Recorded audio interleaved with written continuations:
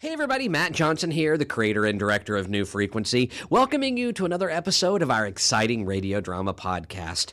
It is the Sunday before Halloween on the big program, and that means we have to have something especially creepy for you, right? And we do. It is a wonderful classic ghost story called Willard's Woods. It comes from the mind of James Napoli, one of our brilliant writers here at New Frequency. And I know James was inspired by an actual place. There is a real Willard's Woods in Massachusetts, near where James grew up.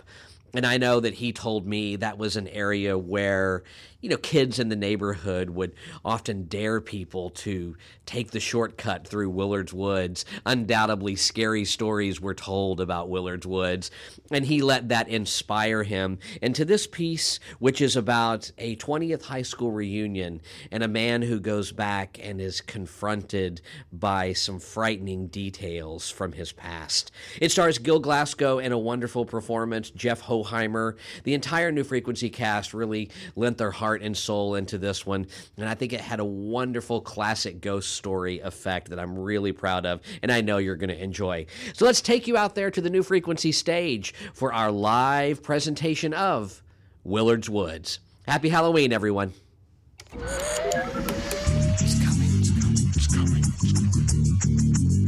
New Frequency, a theater of the mind, on the air. In 3. It's coming. Pretty clever. In 2. Overcome by a dreadful curiosity. In 1. New Frequency. It's like nothing I have ever experienced. Calling all freak, no.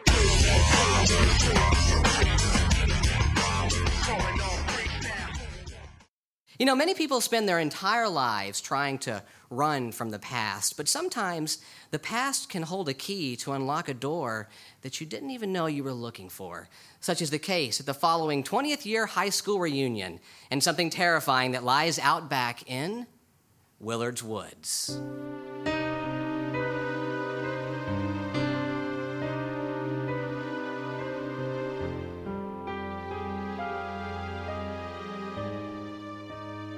This story, like all scary stories, begins innocently enough. At my 20th high school reunion. Yeah, everybody still remembers the cheers from the Lexington Minutemen football games, but old rivalries have faded away. The unpopular kids are now lovingly embraced by people that used to throw them against the lockers. My face and the faces of my former classmates still looking about the same, with maybe 5 more years to go before we can no longer tell each other we don't look our age.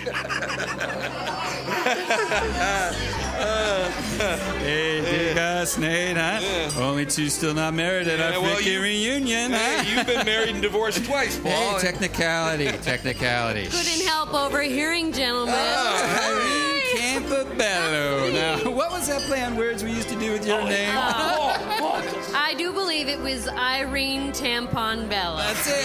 Yeah, like you really forgot Paul. Whatever, Irene. The point is you're married now. Yes, you have I no am. business hitting on my friend Nate here. I was just curious, Nate. Was there ever a Ms. Wright in your life in the past 20 years? Nary a one, Irene. Not even close. How sad. No old sparks with anyone here? Oh, no, afraid not. Well, listen, Nate fellows, we're all pretty stupid in high school, and we don't say the things that we should say, but for the record, I always thought you were a great guy. I really hope you find someone. Thanks, Irene. I appreciate it. Hey, Paul, what do you say we break from the crowd a little bit, get some air? Yeah, sounds okay with me, chum. All right. I use a smoke, let's go out this way. Yeah, Over here. Oh, man. Look at the old lockers, huh? They used to seem so much bigger. Yeah. Nate, the woods are out back at the school. Yeah, I know. Well, I just thought maybe you Yeah, might, look, that was a long time ago, huh, Paul? Yeah. Nate, fellas, hey, it's me, it's Arnie Simmons. Don't look now, buddy, but I think your past is about to catch up with you. Look at the gossip pound Arnie there. Hey, you remember me, don't you, Nate? Hey, Julie. Now, this is the guy that I was telling you about, okay? Nate, I was telling my girlfriend Julie here about your Willard's Woods story. Yeah, that's nice, Arnie. Yeah, come on. I mean, I figure, you put a good scare into her, and she's going to need me to comfort her if you get my drift. For God's sake, Arnie. Go on, Nate. Why don't you? Tell the Willard's Woods story. Oh, yeah. Oh, come on. Just You saying. got it. It's great. So they asked me to tell my story about Willard's Woods. Well, I'll tell you as I told them. Oh, yeah, they call it a story because they weren't there. It's a story to them, one they can tell their friends about, one that starts out with, hey, this really happened to a friend of mine. Well, this really happened to me, all right? I was 8 years old, and like most us kids, I was afraid of Willard's Woods, the stretch of dense forest that ran from the back of the high school over to the new highway. Something, maybe more than one thing, dwelled in that place. That's what everybody said anyway, and I was pretty sure nothing could ever make me set foot there.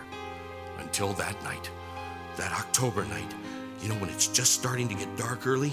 And my damn dog Jasper, he got off the leash and he goes barreling into Willard's Woods. Jasper, Jasper, I cried, hoping I'd hear his familiar bark and he'd come slobbering up to me and we could go home. But he didn't. And so I had to walk into Willard's Woods. And the thing was, you could get lost in under a minute in those damn woods. Nothing ever looked familiar. And if you thought you could retrace your steps, well, you'd just end up deeper in. And that's what happened. And then fear set in, like a thin layer of clothing being set on my body by an unseen hand. I was sweating, but I was too afraid to move my hand to wipe the perspiration from my forehead. I felt like if I moved, I'd be seen by whatever was in there, and it would kill me. So I stood there. My mouth was dry. That thin layer of film formed between my lips so that when I parted them, it was as if they'd been glued shut. And I whispered, Jasper! But I knew it was useless, but I didn't know what else to do. And then I heard it. Help her. I shivered. I suddenly understood what people meant by a cold chill going up your spine. Please, help her. And who, I thought, or maybe even said out loud, although I was probably too frightened to speak. Imogene. And then I heard the sound of feet trampling on leaves. And they were getting closer, and I stood stock still, a lightning rod for whatever terror was closing in. And then... Oh, you're not supposed to be here. I felt the hands on my throat, but I could barely see the man in the dark woods, and his grip tightened, and I felt consciousness slipping away when... Then I felt his hot, horrible breath on my face as the life was pushed out of him. He dropped to the ground, dragging me with him, so I squirmed out from underneath him, and I ran, and I ran, and I ran for a long time, what seemed like half an hour, and then there was Jasper running beside me. Oh, I hugged that dog for all it was worth, and then we went home. And it was 2 years before I slept the whole night through. Man, jeepers creepers, Nate. I still can't believe that story. You could have been killed. Damn straight he could have. And he didn't even tell you the best part, the punchline. Oh, yeah, come on. What? What the police found the next day. Yeah. It seems a little girl named Imogene was found looking for help. They found her poor mother dead at the hands of some psycho with a knife hiding out in Willard's Woods. And get this, just as Nate here shows up, she gets the gun off the guy, and before she dies, she shoots him dead. The cops come to question Nate, but he's too scared to remember much. Hey, that woman, she saved your life, Nate. Yes, and Nate saved that little girl's life. Whatever happened to her, Nate? It's not like we were in a big hurry to find out. I guess she and her mom were just passing through. Now, Arnie, why don't you put the capper on the story for your girlfriend? Oh, Sure. no, what is this? Well, you know, they say that the mother still haunts Willard's Woods because she didn't live to find out whether or not her daughter was okay. And she is doomed to keep repeating the night she died over and over again until she finds peace. Okay, this is just a little too creepy. Can we please change the subject? Yeah, let's go back in. I can use a cocktail. Let's go. I can tell you, I wanted to change the subject too. Everybody was so caught up in talking about what happened to me that they didn't notice I wasn't saying a word. You know how sometimes, even though you wish things wouldn't go a certain way, they do, and so you have to act whether you want to or not? Well, that's what happened later, after the reunion was over. Paul was drunk, really drunk. My friend of the last 30 years since we were both kids. So what if he was a bit of a smart-ass, a total screw-up in his personal life? He was fun to be around, and I loved him like a brother. And I can only think he did what he did because he was so damn drunk. Looky. Time to face your demons, Nate. It's been too many years. No, forget it, Paul, forget it. Willard's Woods is right there. You're not 8 years old anymore. Come on. I'll do it with you. No. I'll do it in the morning, okay, Paul? That won't be near as much fun. Follow me, buddy. No, come on. Last minute to run, Nate. Paul, no! He was in the woods, suddenly vanished just like Jasper. Now, I could stand where I was and never go into Willard's Woods again, but I knew he'd never come out no matter how long I waited. So I walked on in. Paul? Paul? There was no response. And then that familiar thin layer of clothing called fear settled onto me again. The sweat and the dry mouth, and then... Imogene. Right in my ear this time. Right next to me. Where is she? Where is my Imogene? And before I could think, I heard the footsteps again. They were getting closer and closer, and then... And again the murderer grabbed me. I felt the impact of him. I sensed his hands grabbing at me like before, but he was there, but he was not there. And now, even though I heard no gunshot, no sound at all, still the doomed ghost cried out. And then, as suddenly as everything had come upon me, it was over. Or so I thought. Hey, Nate! Ah, gee. Oh, Paul. You okay? What'd I tell you? Where were you? Oh, sorry, buddy. I had to go see a man about a horse. I knew you'd be okay. It's actually kind of beautiful in here, isn't it? Nothing happened, right? Right. Nothing at all, bud. This story, like all scary stories, doesn't end just yet. No. There's just a little more. A lot of the local people ask what my mother was doing in Willard's Woods. Well, we were visitors to town, she and me. Imogene, our 5-year-old daughter, out on a day trip. We didn't know about those woods, what people said about them. We wanted to have a picnic. And we realized we were lost, and it got dark, and the man was waiting to kill us both. I was just 5 years old when a boy I didn't know came into the woods and distracted my mother's killer long enough so that her little girl could run for help. Well, when I got older, I changed my name. I didn't want anyone to remember me as that poor girl. I didn't think I wanted to remember myself that way. But it's funny what life throws in your path. Or it makes you see there's more to be done.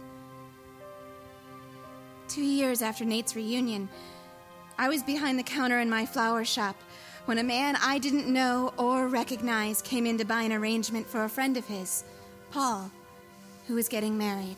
Well, thanks for your help. It's a terrific bouquet. Well, congratulations to your friend Paul. Do you know the bride-to-be well? Well, her name's Julie. He stole her from a guy named Arnie. That's typical Paul. This is his third marriage now. Oh. Oh, hey, I'm sorry. That's more information than you wanted. I didn't mean to assume my life was that interesting to you. Oh, on the contrary. I mean, you may notice I started the conversation. Well, yeah, now that you mention it.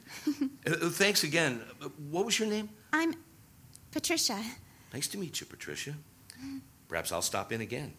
Well, next time I need flowers. Or even if you don't. Oh? Oh. Well, it was only a matter of months before Nate and I knew we'd met the person we were going to spend the rest of our lives with. It took a little longer to find out just what had connected us in the first place. It happened one night not long ago. I felt safe enough around him at last to tell him about what happened to me when I was little, and how it still hurts, but that you go on living anyway. But by the time I got it all out, I knew he understood more than anyone could. That he knew more than anyone else that my real name was Imogene. Well, once we got over the shock, we decided we should probably get married. It was just after that when Nate said, Now we can both go back. Where? Willard's Woods. And I explained to Imogene that her mother still didn't know what happened to her that night, that she was haunting Willard's Woods until she knew Imogene was safe. And so we went back, and we walked into the woods together. And this time, the fear didn't wrap itself around me. We just stood there waiting, and she arrived. Imogene, my Imogene. I'm all right, Mother. You see? I'm all right. Oh, Imogene. I miss you.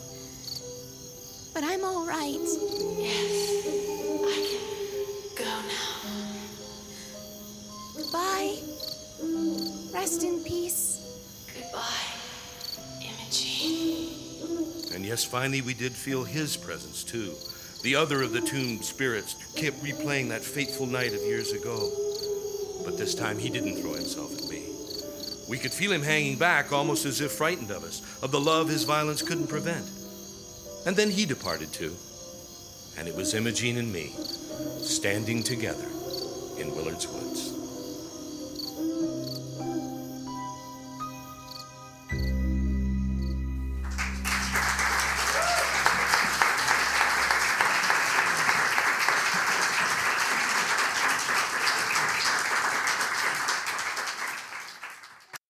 New Frequency.